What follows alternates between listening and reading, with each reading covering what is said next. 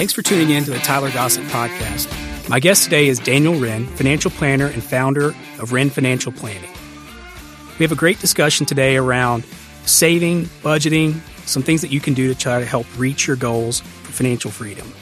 We talk also a little bit about tax vehicles and how you can help lessen your tax liability. I did want to say that neither one of us are CPAs, and we're not really actually giving advice here, but it's just a great discussion around what Daniel does for his clients and some things that you can do, maybe implement for yourself.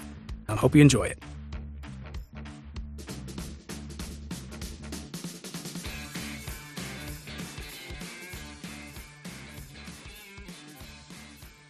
Daniel Wren, thanks for coming in. Yeah, thanks for having me. Busy guy.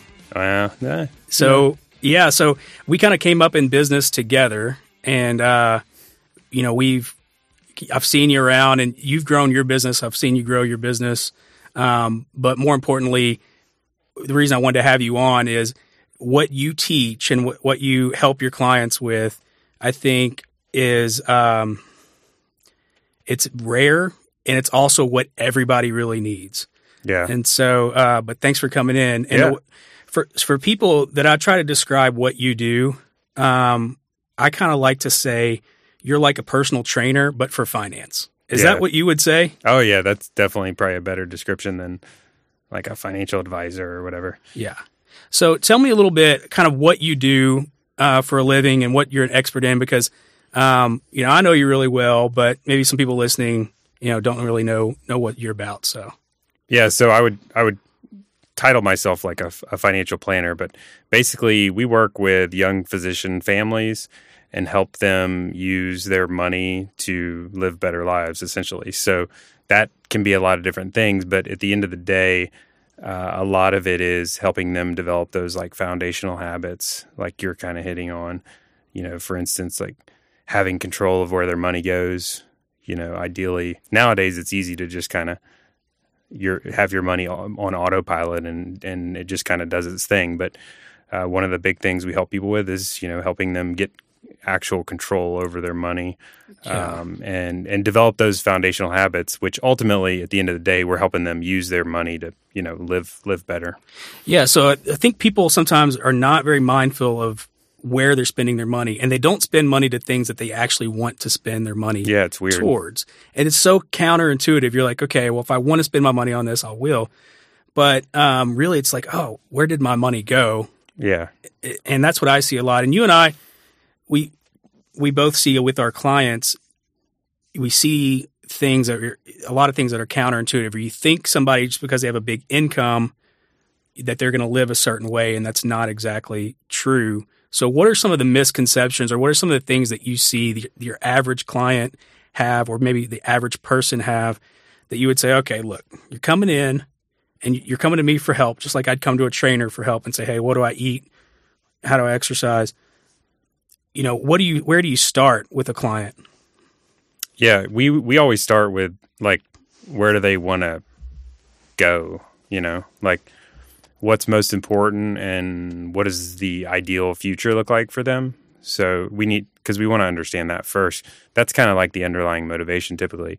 We want to know kind of what drives them. And so, based on that, we'll kind of back into, where their money's going. Ideally, their money, like their money actions are in perfect alignment with like their values and their goals. That's an ideal world, but right. That just rarely is that actually the case when we kind of start to peel back the layers. So we're always going to start with that. Let's define the values and let's define the goals. And then let's start to peel back the layers and see if how well that's aligned with what you're actually doing. So do most people come to you and say, okay, look, here are my goals, or do you have to kind of pull that out of them? Pull it out. I mean, It's rare that every once in a while you get the certain personality types that are just like, I've written down all my goals already and I'm ready to rock. But most people, it's like very much so pulling it out. So what would those goals be? Like, give me some examples. I mean, it's across the board, but common ones are, I want to get organized with my finances. That's a pretty common one. We see, I want to, better understand where my money's going. I want to save for retirement. I want to save for college funds. I want to not be so dependent on my job. That's a common one with our clientele. Yeah. Physicians they tend to bring that up quite a bit. Or I worry about my debt, or those are probably the most common ones we see. Yeah, it's insane to see how much debt people carry, whether or not they have a high income. Oh yeah, and it's really a killer for your goals because all you're doing is servicing your debt. Right, and debt doesn't feel like lifestyle at all, so it's like just an obligation that you got to pay.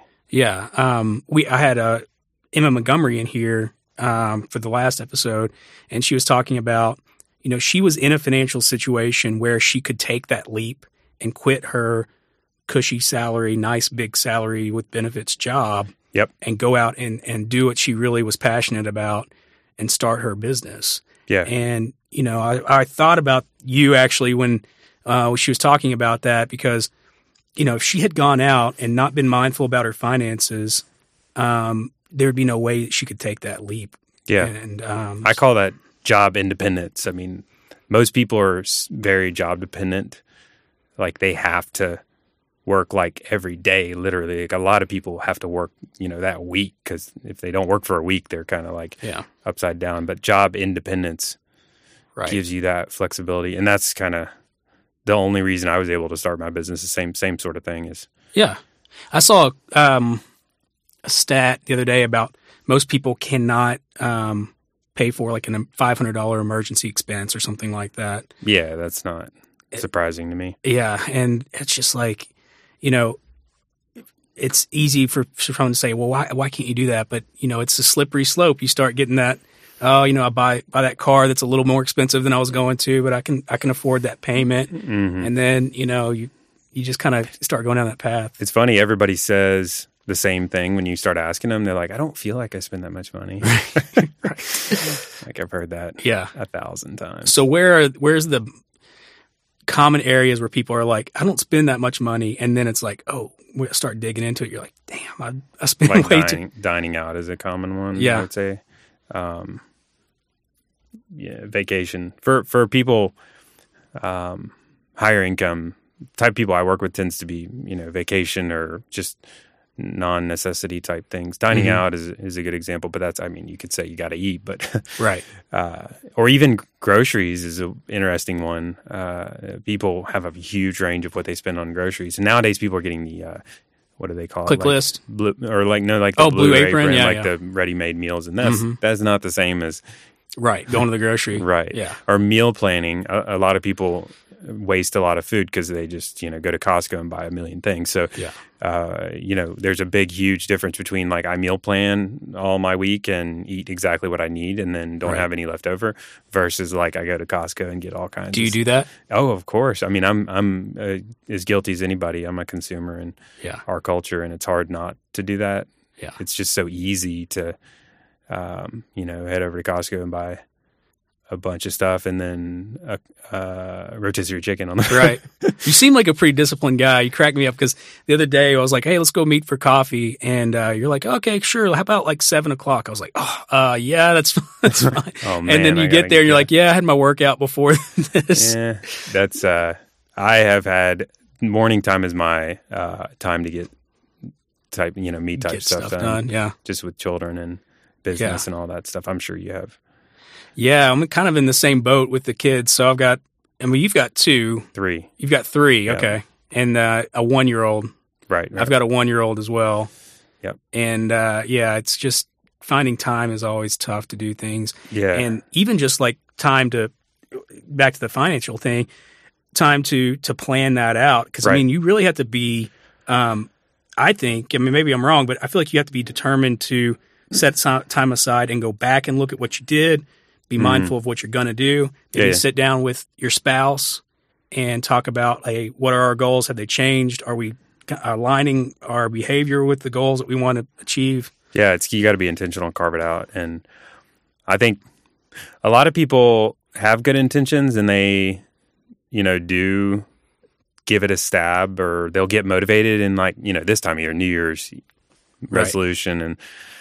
But I found a lot of people the natural tendency is like, oh yeah, I'm going to budget. It's going to be awesome. Yeah. And then they get into the weeds Yeah. and like the thick of it, and it just like weighs them down, and they're like, oh, Yeah. I don't even know what to do with the fact that I spend $72 a month on, movies or whatever. They're like, I don't even know what to do with all this stuff. Well, and I think the other thing is, if you have somebody like myself, my income fluctuates, and then you're like, well, how do you budget to, a fluctuating income? Yeah, or my expenses fluctuate with, if I've got a farm, right? You got to budget some of those, but some years it's a lot more expensive than other years. We had to get new fence or whatever. And sometimes people, instead of actually trying to dig into that, they're just like, it just doesn't work for me. Like, budget works for those people who are just on a salary and they're the same expenses. Yeah. But everybody's different. Like, everybody's got different expenses that change. Yeah. Most people I work with say that they don't want to budget. They're not going to budget. Mm-hmm. Like, they have enough income to where they don't have to budget, and they don't. And I would agree with them. I hate budgeting personally. Like, I don't like the. You have to tell yourself no, details first of all, which sucks. Well, the nitty gritty part of it is Yeah. not super enjoyable for me. Yeah. But I kind of take a backwards. I mean, not a backwards. I take a little bit of a different approach to how you budget. So what approach do you take? So, like, I was describing, typical approaches get into the weeds first. Mm-hmm. So I would say, instead of doing that, start with like the big picture in mind first. And so, for instance, like with our finances, every single month I look at just 3 numbers, So I look at our checking and savings accounts and I say, okay, what did we start the month out with? Like, what's the balance at the beginning of the month? Mm-hmm. How much money came in? And then what was the balance at the end of the month? And then you can do a little math and figure out how much you spent. Yeah.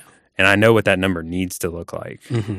And if it's off by more than, say $500, I'm going to say, okay, I got to dig a little deeper and see what's going on here. Yeah. And that's when I'll get into the weeds.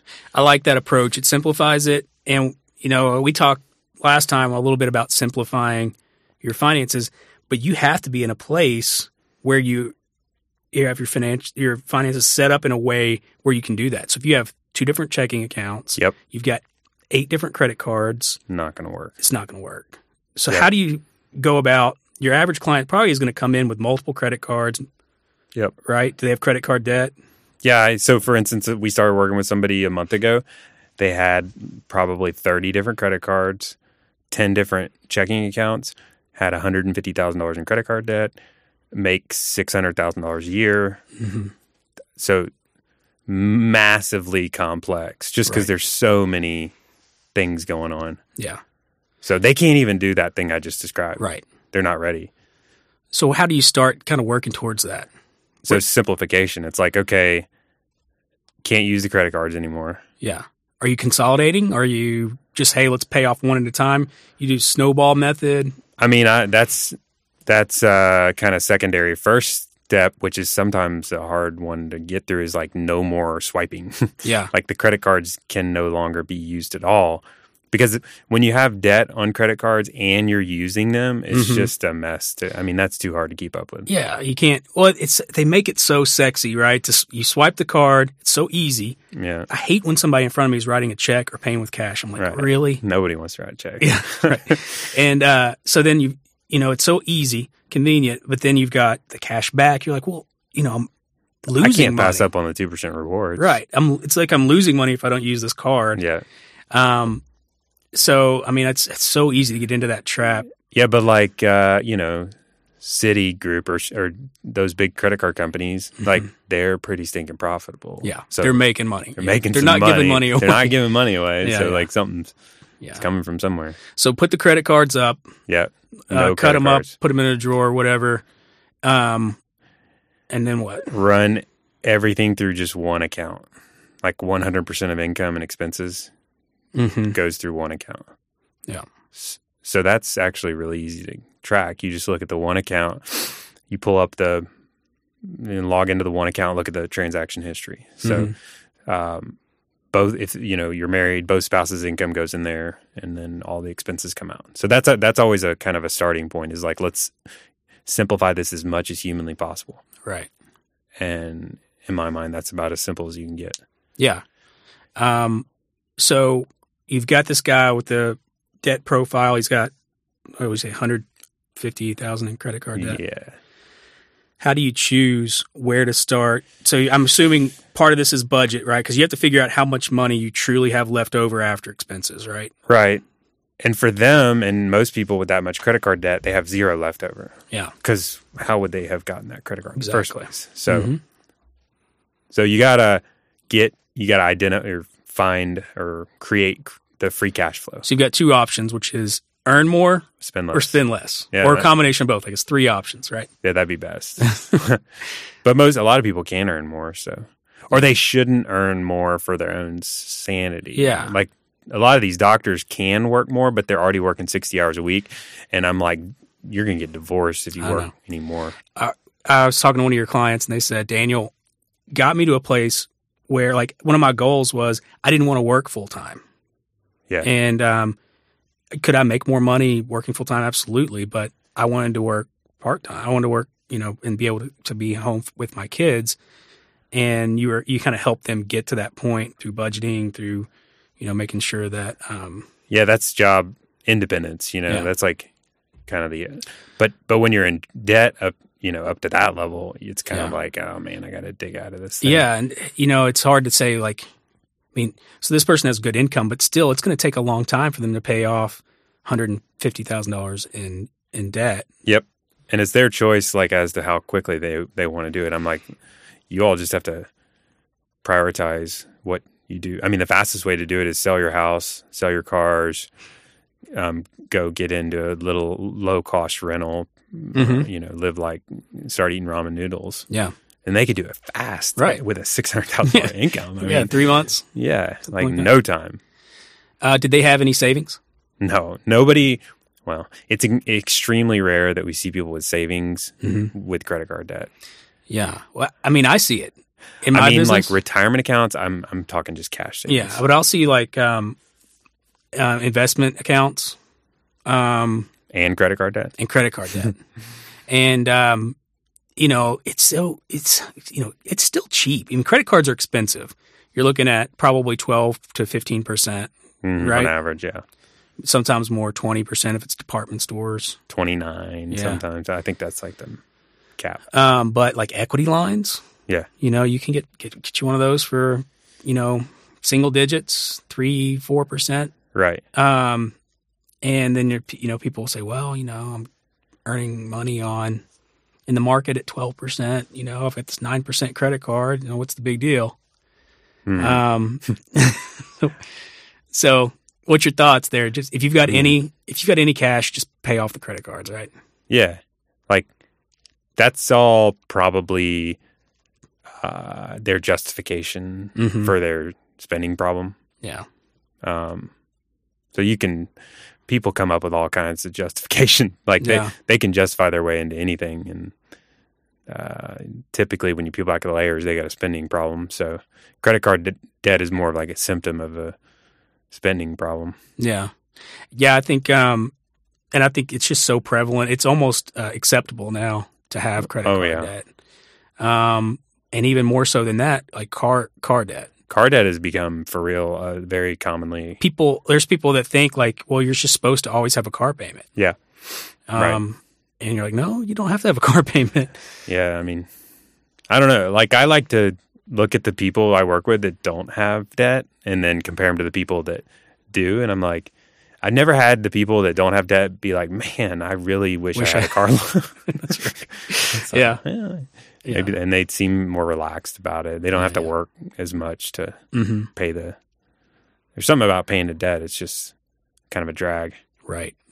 Yeah. No, it's just like spending money on something you've already bought. And it's like, when you go to a restaurant, when they give you the menu, you're like, oh yeah, I want this, this, and this. And then they give you the bill and you're like, I'm not even hungry. Why am I buying this food? Yeah. Right. No, but it's, that's like old Jerry Seinfeld bit, but it's so true. It's like, you don't want to buy, how many things like you bought and you're just like, you didn't care anymore. And now you're paying on it another 5-10 years or whatever. Right. That's research on like finances and happiness typically concludes like, advance purchase. Pay for things in advance is generally better for happiness. Yeah. Experiences over material. Mm-hmm. That's typically better bang for your buck, that kind of thing. Yeah. So if you've got somebody they're on the plan, they're like, all right, I got to pay these credit cards off. We got 8 of them, $150,000.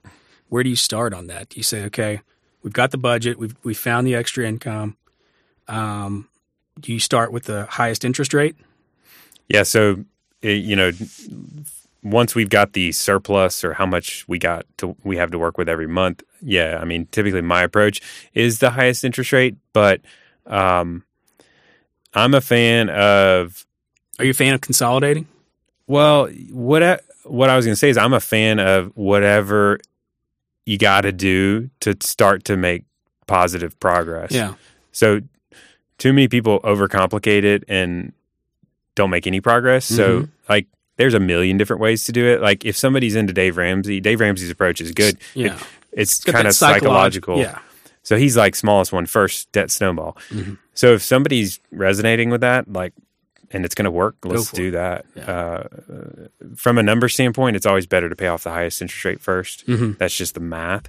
But that's not very like gratifying if your biggest loan is the highest interest rate and it takes forever and you're like, you need to get a win. So the bigger thing is what's going to allow them to start making progress. My default would be highest interest rate first, just because the math makes most sense. Yeah, I agree. I mean, the Dave Ramsey thing, I can see how that works for people. Yeah, but you still have to make eventually the payments towards that card that doesn't look like it's moving. Yeah, and he doesn't. He says not to consolidate, right? Doesn't he say he says don't do it? Don't even consolidate. Like bear the pain.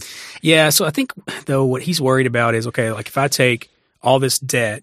I've got $50,000 in credit card debt. I consolidate it into one. Now, all of a sudden, all those cards, I've got that ability to run up those cards or that debt again. Right. And he's worried, okay, well, that 50 might become 100. Right. Rather than just chipping away at each of them. Yeah, and that makes sense. And that's kind of why I'm like, at the very beginning, you draw the line with the no credit cards thing. Yeah. Like, you got to, let's all be adults here. Like, do what you say you're going to do. Set a good foundation. Otherwise, that's... Yeah. But consolidating is a smart move because you could typically lower your interest rate. Yeah, I agree. But again, you got to be able to make sure that you're sticking with the plan. Right. So, it's a lot. You have to stick with what works for you, but making sure you're making those payments and paying them off. And I just wish that people got that, like really got this kind of education earlier in life. Because most people don't get this until they've already gotten into debt. Yep. And then they're like, oh, man, I wish I wouldn't have done this when I was 20. Mm-hmm. And I'm a big advocate of, you got to teach your kids. I'm an advocate of having personal family finance in high school. I think we should all teach that. Even things like, do I need life insurance? How do I buy life insurance? How do you buy car insurance? Yeah. And that's what I like about kind of what you do, which is you go through those aspects that most financial planners would not. Yeah, I mean, it's really just, I think a lot of adults should take their own advice. I like to ask our clients, like, what would you tell your kids about how to do their money? And they typically know. They're like, save first, spend the rest, be cautious with that, or some of them will say give first, save then the next, and then spend the rest. So,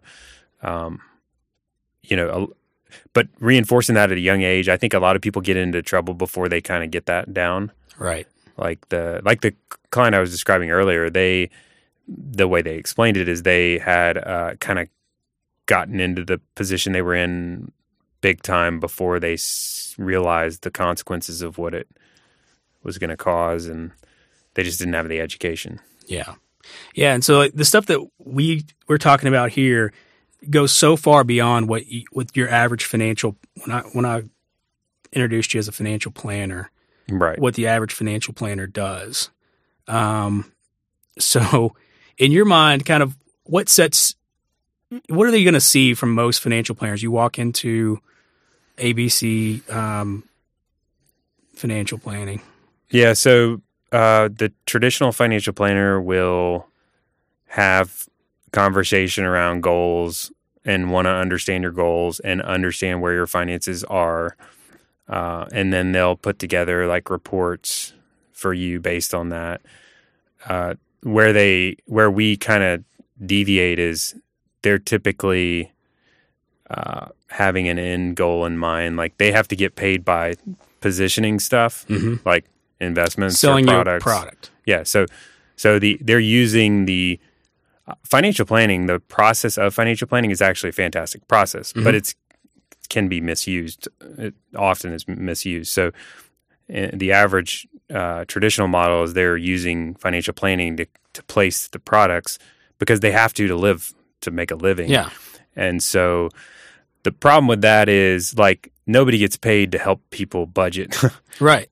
In financial planning. And so, which is what most of your clients are going to need. Everybody, even older people. We work with a lot of younger people, and pretty much everybody needs at least some level of that. And so they're not compensated for that. And so they'll typically use the financial planning process, which is a really powerful process, and it helps. People tend to trust you as a result of going through it, and you get a lot of information, and that also instills trust. But then they use that whole process of saying, okay, well, let's recommend these investments here and this insurance here, and then you're on track. Right. But it's difficult for them in that traditional model to address the real underlying concern. So what we do is different is we really just focus on the true issues at hand, and we don't sell any products, so there's no underlying incentive that we have to work around.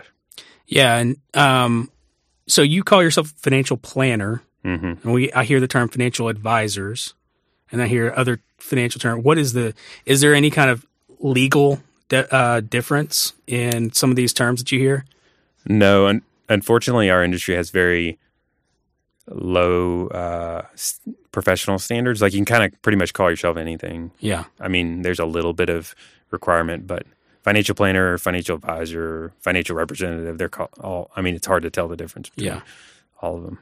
Yeah. And, one thing that we've talked about before is, a lot of people feel like, or they think that their financial planner has an obligation to have their best interest out. Right. Ahead of their best interest. Yep. Which what we call it, the legal term for that would be a fiduciary. Somebody who is bound legally to have their client's interest first. Right. And that is not the case. And so, anybody listen to this, I want you to really understand that, I'm sure there's a lot of great financial advisors and planners that are not bound by fiduciary duty that still act in accordance to that. Yep. But it doesn't necessarily mean that they are. And there's fiduciaries that do terrible work, but there's non-fiduciaries that do good work. Exactly. And so if I'm a consumer, it's hard to tell the difference. So I would always encourage having a fiduciary because it's a higher standard and you're less likely to get taken advantage of. But I think the fiduciary thing is a big deal. And then also, how do you get paid? What's the incentive? Because incentives are more powerful, I think, even than the fiduciary thing. Because you can back into an answer of, I had my client's best interest. Oh, yeah. There's a lot of gray. So, in my old career, I was paid to sell insurances and investments. And, there's many times where I'm sure I pushed the envelope without, it was subconscious just because that's how I had to get paid. And so to me, that's a way bigger issue to be thinking about. So what's problematic there is the average person we hear from on the front end is they always have a problem that they need help with. So it's I have student loans, or I need to figure out whether or not to buy or rent, or I need to get my finances organized or figure out where my money's going. None of those things actually result in compensation. And so the typical financial services person is not positioned already from the get-go to help you with that. Mm-hmm. That's the problem in the industry, is they're not able to be compensated to help you with that problem. Well, yeah, you go through your training that you're going to go through. You're going to get your Series 7, right? Or Series, whatever it is. Is any of that based off of budgetary stuff? It's all regulations. It's Series 7 is basically just a license to sell. Yeah. It's literally, that's what it is. Yeah. Series 7 is a license to sell investment vehicles and products. Right. So, and that's probably, one of the more common things. Mm-hmm. We don't have Series 7s because we don't. Yeah, you don't sell any products at all, right? Yeah. So that's not relevant for us. But like the CFP is a good standard, baseline standard, because they have a little bit more comprehensiveness to it. CFP is Certified Financial Planner. Yeah. So but there's also plenty of CFPs that are, not really doing planning. But the CFP standards, they're going to get more into debt and cash flow and estate planning and just a little bit more broad. So what are some red flags somebody sitting down with their advisor or planner that you would be like, maybe you need to ask them these questions, or if they tell you this, you need to raise an eyebrow and really be, number one thing I would say is they have like a Swiss Army knife, like the same. Now this would be hard to, I guess, figure out unless you asked about it, but like they tend to recommend the same thing for everybody, which is, I know from the industry, like that's super common. But that's a problem. Like if they have like a boilerplate process and they tend to recommend the same thing for everybody, and it tends to be insurance and investments, right. That's a problem. I would say. And the fiduciary thing is a big deal, but there's good people that are not fiduciaries, and like we were saying earlier, when in doubt, I would always say go for someone that's a fiduciary. Right, of the two equals, pick the fiduciary. Right? Yeah, I hate that I have to say this one, but like disciplinary record. Oh yeah, like how would you find that? You can look it up on, it's called Broker Check. You can look it up online, Google Broker Check. But apparently like 20% of advisors have disciplinary history. Yeah. Like I stole money from a client. Not like, I don't know. Not like jaywalking. No. It's not. It's like the client made a complaint like I was, unethical and attempted to do something pretty bad. Yeah. There's a lot of that out there, and it's worth checking. It's sad to say that you should check for that, but that's definitely something to check. So if you see your guys on there, you're like, I'm going to need to probably not. Yeah. What about in their recommendations for investment vehicles? Because I feel like complicated is red flag. Mm-hmm. Complication. So you want to be able to understand it. I mean, relatively understand. There's a lot of new vehicles out there that sound like really good. Yeah, too good to be true is always a red flag. Yeah, so a lot of these annuities and guaranteed returns and downside protection. When the book is like 30 pages explaining it, I mean, that's a problem. Right. And then what happens, I feel like, and I could be wrong, but there's a lot of hidden fees in those. Yeah, pretty much always. When it's free, that's another red flag. When the financial planning is free, that's always a red flag because it's not free. I mean, they're earning a living. Yeah. So there's got to be some compensation. So you don't sell, into the investment stuff, you don't sell investment vehicles or products. Mm-hmm. So what do you recommend to your clients as far as a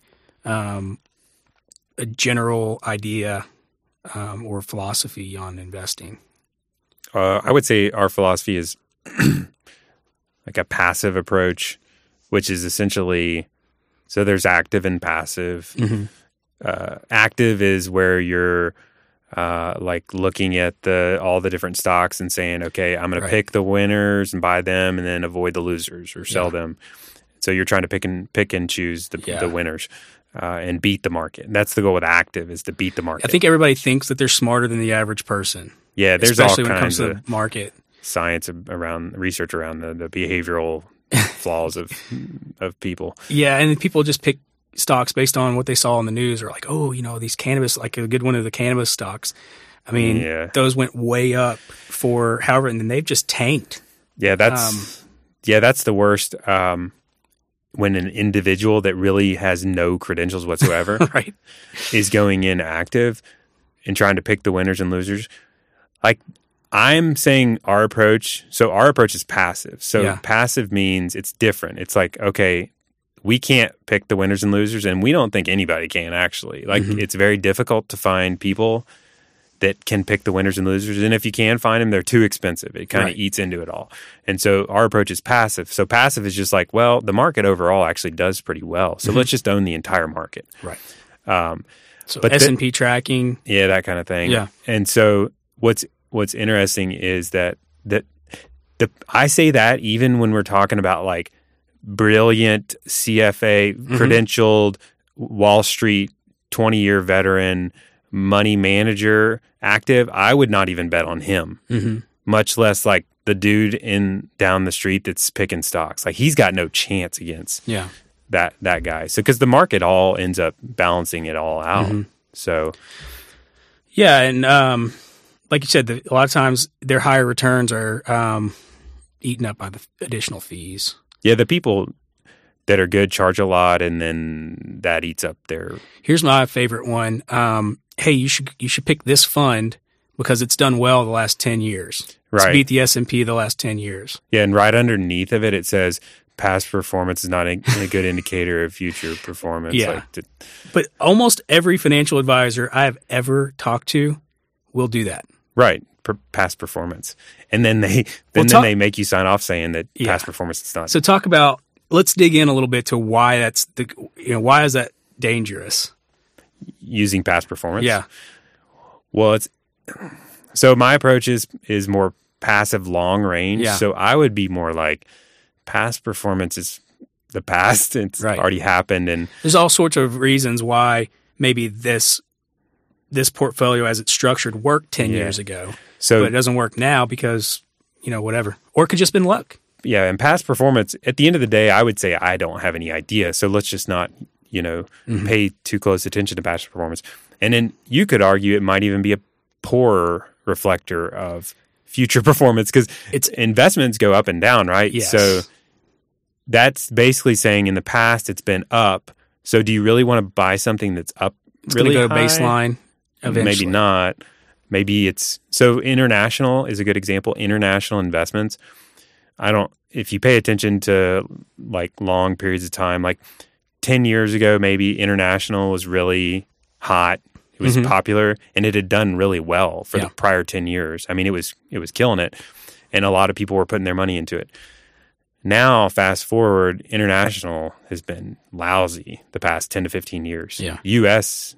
big stocks particularly have done really well. Blue So chips. So what's happened is 10 years ago, the average person was looking at their past performance and putting their money in international and taking it out of U.S. And then so it's played out that's actually done worse. Yeah.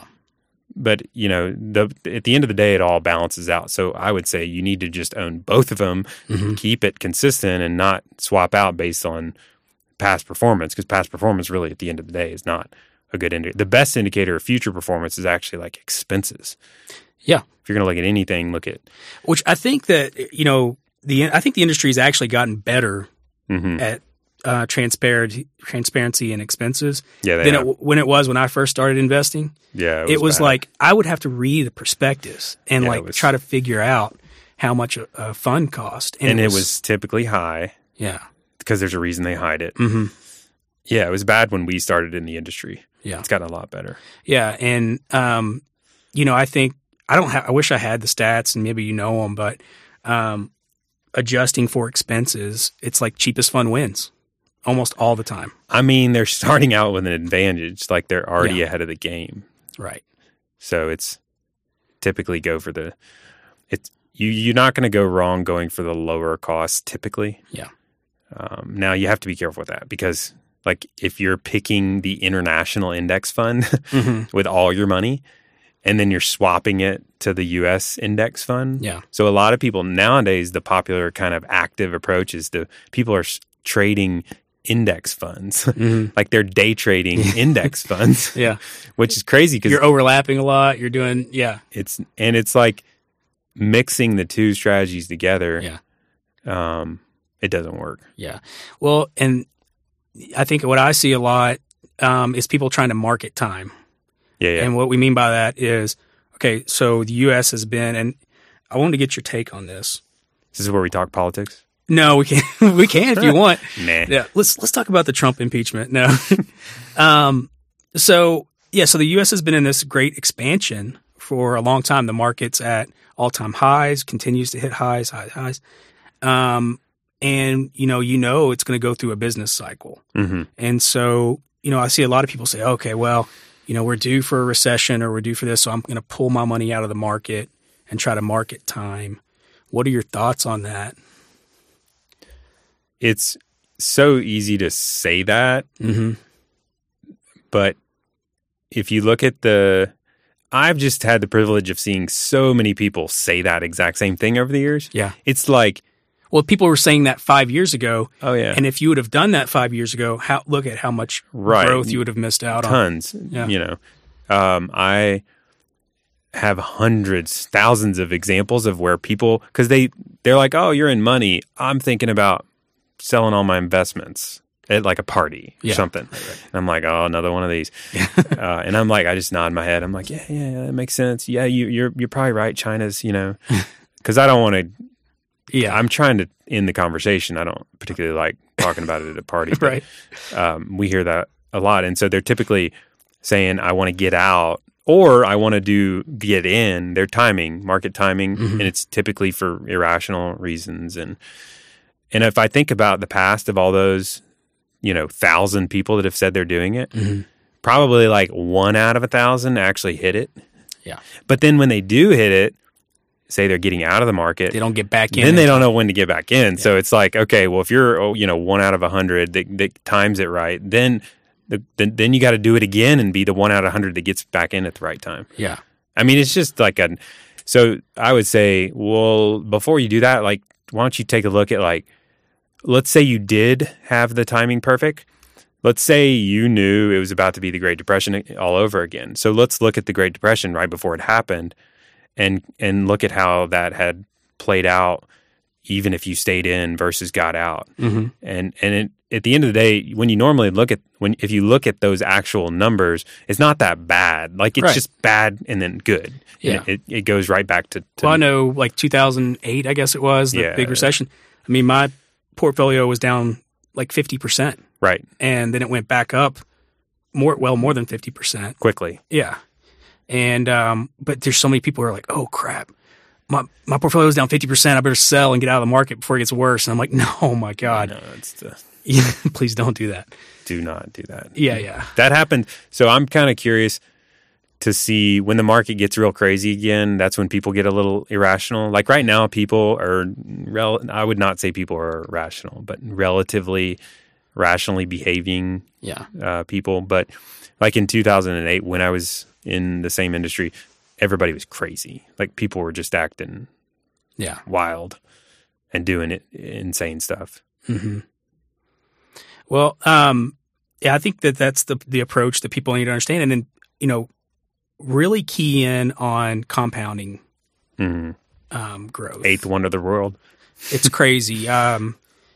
So if you started at 16 and put in, I think it was like $2,000 at 16, $2,000 at 17, and $2,000 at 18 in an IRA, put in S&P tracking. That $6,000 is like $650,000. Yeah, the numbers are always stupid. It's crazy. They're big. Yep. And like you can't out earn by picking better vehicles or whatever, compounding interest or compounding growth. And long run. So I always say, that's what I think when I going back to the financial education, like the sooner you can start, the better. Yeah, our clients that do the best are educated, actually. Like a lot of people are like, yeah, your clients hire you because they need somebody that's educated, and they're not because they're not educated. Right. But it's actually the reverse. Like the people that we work the best with are the ones that know kind of all. We could have this kind of conversation with them. Yeah. Because they know the basics, and everybody needs to know the basics. Nobody cares about your money more than you do. That kind of thing is totally true. And so you need to have those foundational. You don't need to go reading investment books like I would on vacation for fun, but like understanding the basics is key. Yeah, for everybody, I think. Yeah, I'd say most people's main savings is in their retirement, right? Yeah, that's typical. And most of those are employer-sponsored retirement plans. I know I just did my employee benefits stuff and open enrollment. Yeah, I always go back and look. How do you help your clients do navigating an employee-sponsored retirement plan? Yeah, that process is a little different because they're limited. Like they have, 15 choices or whatever. Yeah, so if you're lucky, we'll every once in a while we'll come across somebody that just has a really bad retirement plan. So we'll, on the extreme example, I'll reach out to the CFO of the company or something and be like, your retirement plan's terrible. I mean, for real, because they don't usually know. Yeah. And hopefully they'll change it. Because it's their retirement plan too. Yeah. And they're the fiduciary a lot of times. Like they're the main executives in the company are typically on the hook for a crappy retirement plan. So if it's really bad, we'll say, we need to try to fix the plan. But, and I guess first step would be making sure you're at least contributing your max. Yeah. Contributions are right and all that. Right. Getting the match is important. Like always get the match. Even if it was a terrible retirement plan, you want to get the max match. That's just like free money.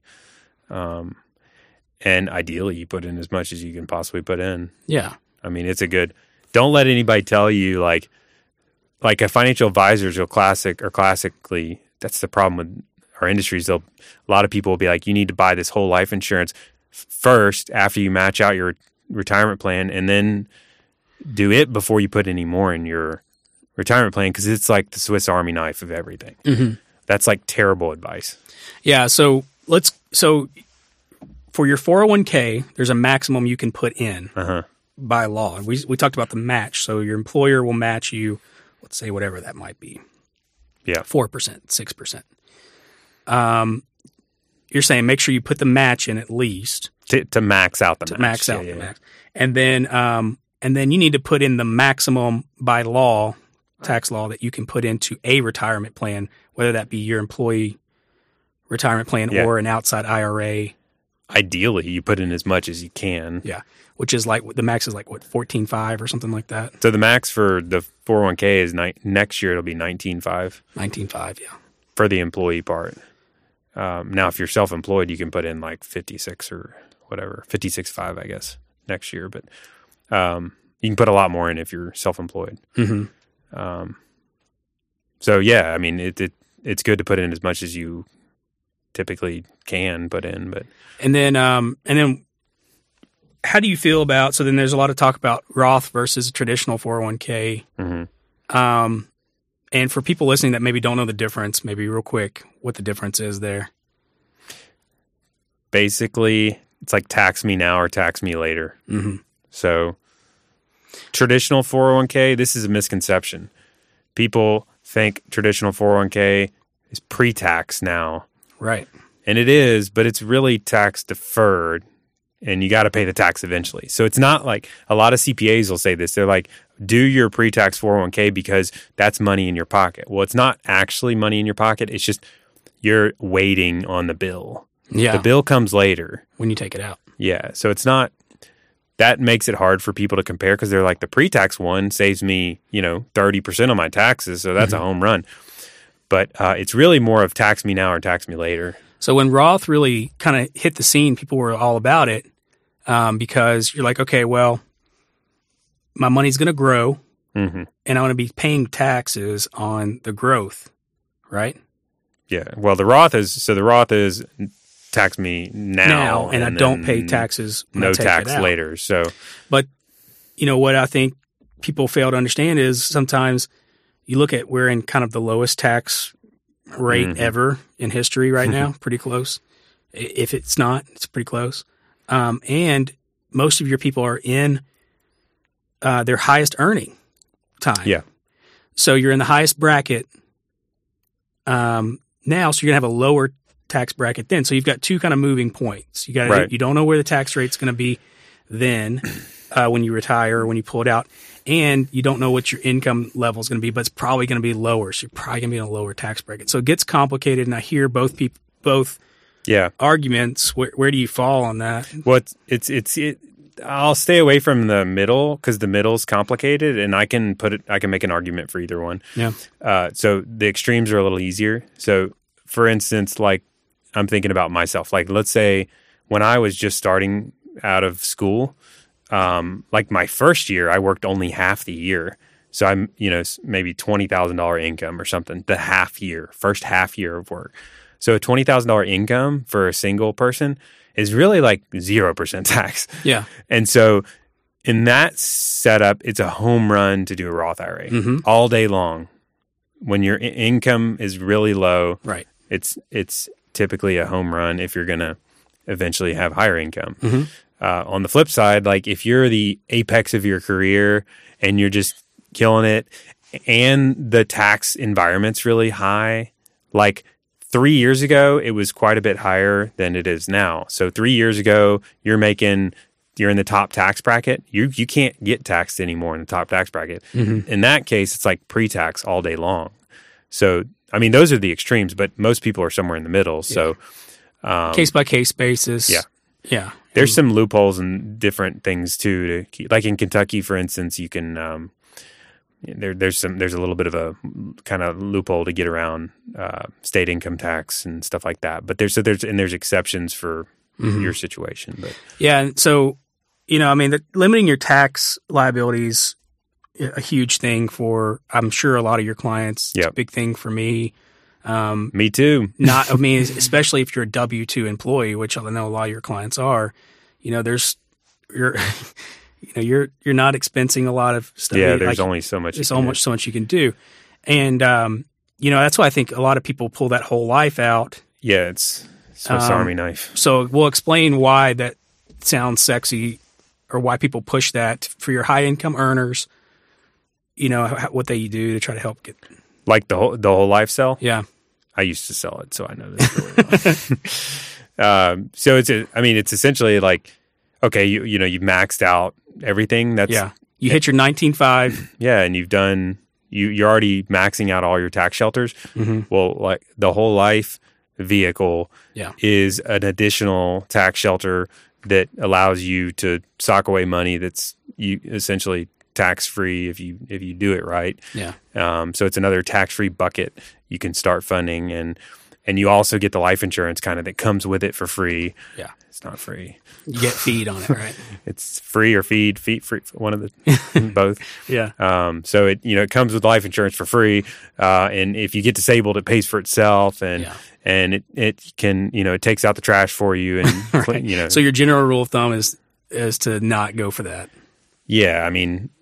But now 99% of people. But there's other tax.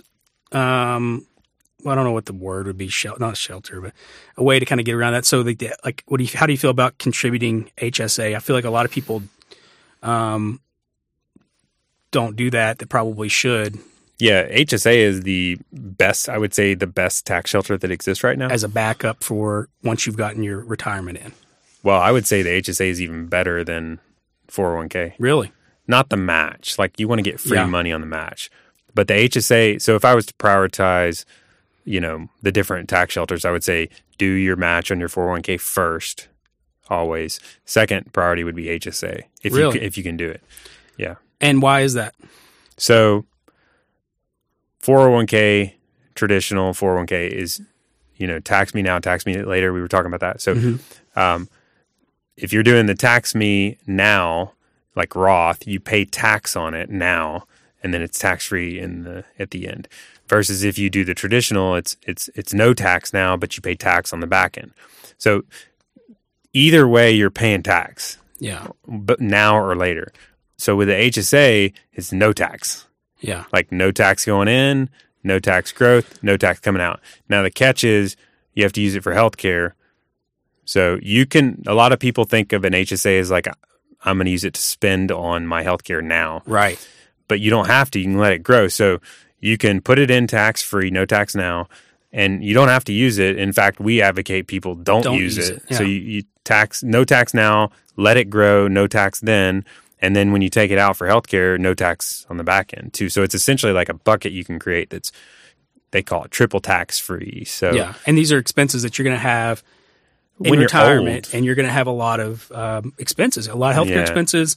And the skeptic is like, well, what if I don't? And I'm like, well, if you don't, then it actually functions just like a 401k as a backup. Yeah. Like after 65, you can use it exactly like a 401k. Now you pay tax on it then, but that's what you do with the 401k too. Yeah. So ideally use it for healthcare when you're old, but right. The HSA is Can you use that for insurance premiums? Yeah, I mean it depends, but yeah. So the HSA is like a home run. Yeah. Yeah, and you got to invest it like the default is normally cash. Yes. For an HSA, so you have to take another step to go invest it. Yeah, I don't think people understand that HSA like is such a great savings vehicle. Yeah. It's a health savings account. It doesn't mean that, even when I went through my benefits, it's like how much it's trying to help me pick how much to put in my HSA. It's like, well, how much expenses do you think you're going to have for the year? Right, it's wrong. That's not the way you think about it. It's like how much are you wanting to save that you can put away? We're starting to have clients with like 50, 100,000 in their HSAs. Yeah.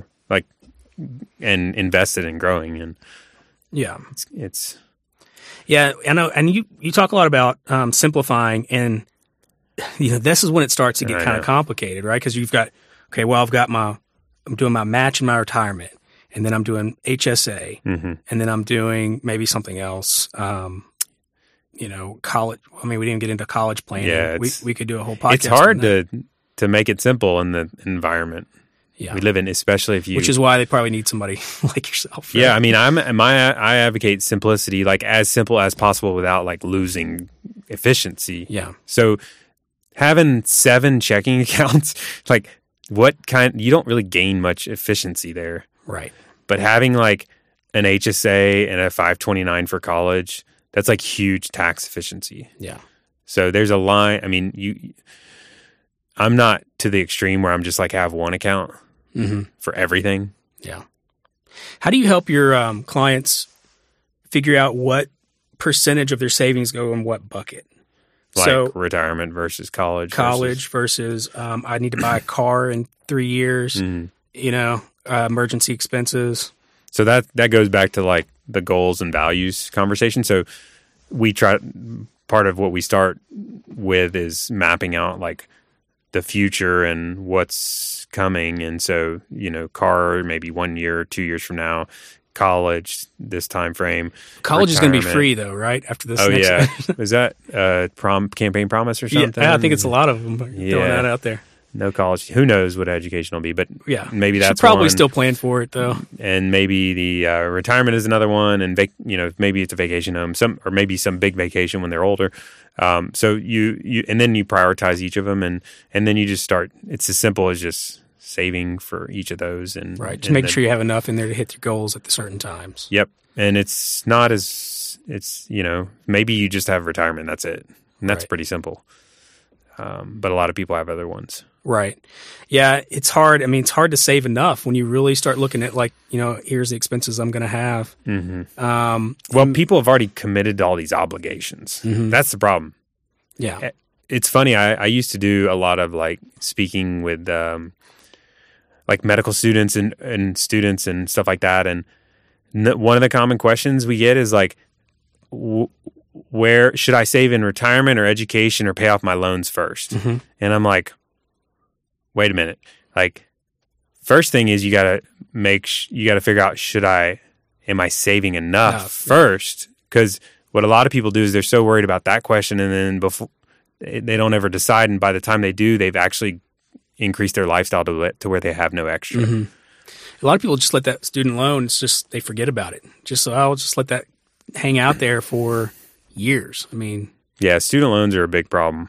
and it used to be that they were tax deductible. I guess they still are tax deductible, yeah. but with the tax changes, and I will just say this little disclaimer, neither Daniel nor I are Nothing is advice. CPAs. We're not tax advisors here. But, with the changes to the tax code, that interest deduction's not as, most people are taking that standard deduction. Yeah.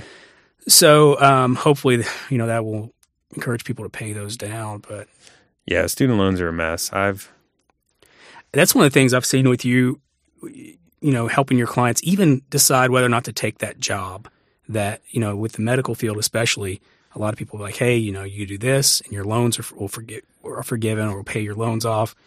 Yep. And I know you and I were talking that a lot of times they're better off taking that higher paying job. Yeah, I mean, it's not always that gets a little complicated, but I wish I worked with people earlier. Mm-hmm. Like I would love to be able to talk to people before they take out the loans. And so now what I've learned because I work with them on the back end after they've already taken them out. So like on the back end, they typically, what I find is they've taken out like the max debt that they could take out. Yeah. And maybe they have some forgiveness program, or maybe they're going to get a job that's going to pay for it or whatever, but they got their reasons, but it's just very non-salient. They don't feel it when they take out loans. So a lot of people have taken out the max and they're just going to figure it out later. But I mean, I wish I could. And then the people at the universities, it's like kind of just giving out like candy. I mean, they're very easy to get loans. And so on the front end, I'd be like, listen, do you understand what you're committing to taking out this loan? Like, this is nuts how much you're taking out. And I've seen people in my line of business where they have really high interest rates on those student loans. And I'm like, hey, you could probably get a lower rate on those. But they've already set their lifestyle up to use an income-based repayment. So, they have to be in these certain type of loans in order to be able to make that income-based repayment work. They can't consolidate to a lower rate. Yeah, that's a problem too. So, I've talked to many person that's like in medical school, they went on big trips once a year with their loan money. Yeah. Like they would go overseas. Right. With their loan money. I'm like, that's probably not a good idea. Yeah. Yeah. But again, look, it's their goals, right? If that's, you got to decide what your goals are, but they need to really understand what that's going to do to them. Well, that's the dangerous part is they don't understand. It's hard to understand. And if they did, they wouldn't do it. The ramifications, like what's it going to feel like 10 years from now when you're still paying it? And that's hard to understand. Yeah. I want to real quick talk on college. I've got a 16-year-old right now, and we're kind of looking at it. And I know one thing that you've advocated is working with a college planner. Yeah, yeah. Have you had experience doing that? We did not do it. But now I'm like applying for scholarships. I'm out there like I'm doing all this work versus the fee I would have paid a college planner. I'm like, why didn't I do this? Yeah. And I mean, if your kid wants to look at multiple schools, and like sometimes I think it's simple for certain situations, but like say you're just going to go to UK and do but even one thing. So there are a lot of the scholarships. And the things that are complicated. But knowing how to navigate, like she's trying to get Governor Scholar program, and I was talking with Jennifer the other day, and I was like, do you realize if she gets a 31 on her ACT, if she gets Governor Scholar, that's like $80,000. Yeah, it's full run. Tuition. Governor Scholar is huge in Kentucky. Full tuition to any state school. I encourage anybody that's not applying this year, don't apply this year because my daughter's trying to apply. Yeah. The next year you got to apply. No, but it's a great program. But navigating that process has taken us forever. And luckily, we knew enough to keep track of her hours and all that stuff beforehand. But it's almost a full-time job keeping track of her volunteer and all that stuff. Yeah.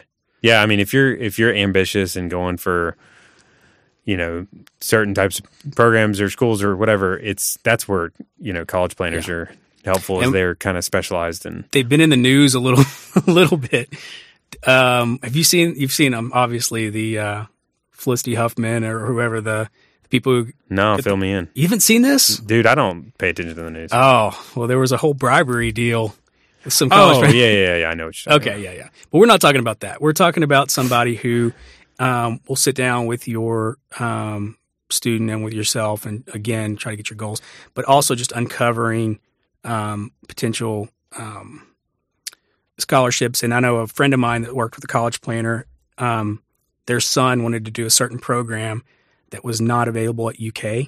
And they found a school that he liked that had like reciprocity with Kentucky. And they were able to get in-state tuition. Yeah. And that paid for it. No question. No question that paid for. What's the running fee for something like that? College planner? Yeah. I think it's like maybe $3,000 to $6,000 or something. Yeah. But it's probably way bigger range than that. Yeah. Because they have it's just a wide range of services. Yeah. So, and then the other thing I want to talk about real quick, I know we got to wrap this up, but your college planning, saving vehicles, your 529. Yeah. I know when my daughter was born, Coverdale ESA was like the thing to be in. Right. And now it's the 529, I guess.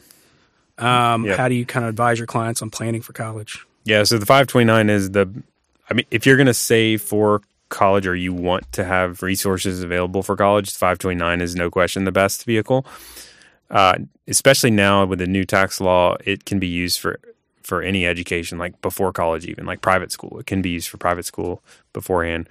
So yeah, definitely 529. Now the question is, there's a million different ways to get a 529 and in different states. They have it like state by state. So it doesn't, if you get it in Kentucky 529, for instance, it doesn't mean you have to go to school in Kentucky. That's a big misconception. But when they first rolled out, that was kind of, you didn't have to, but it was kind of tied to in-state tuition, right? Yeah. So nowadays, though, you can get any 529 in any state, and it doesn't tie to what school you go to. Now, some states have state tax benefits for using their 529.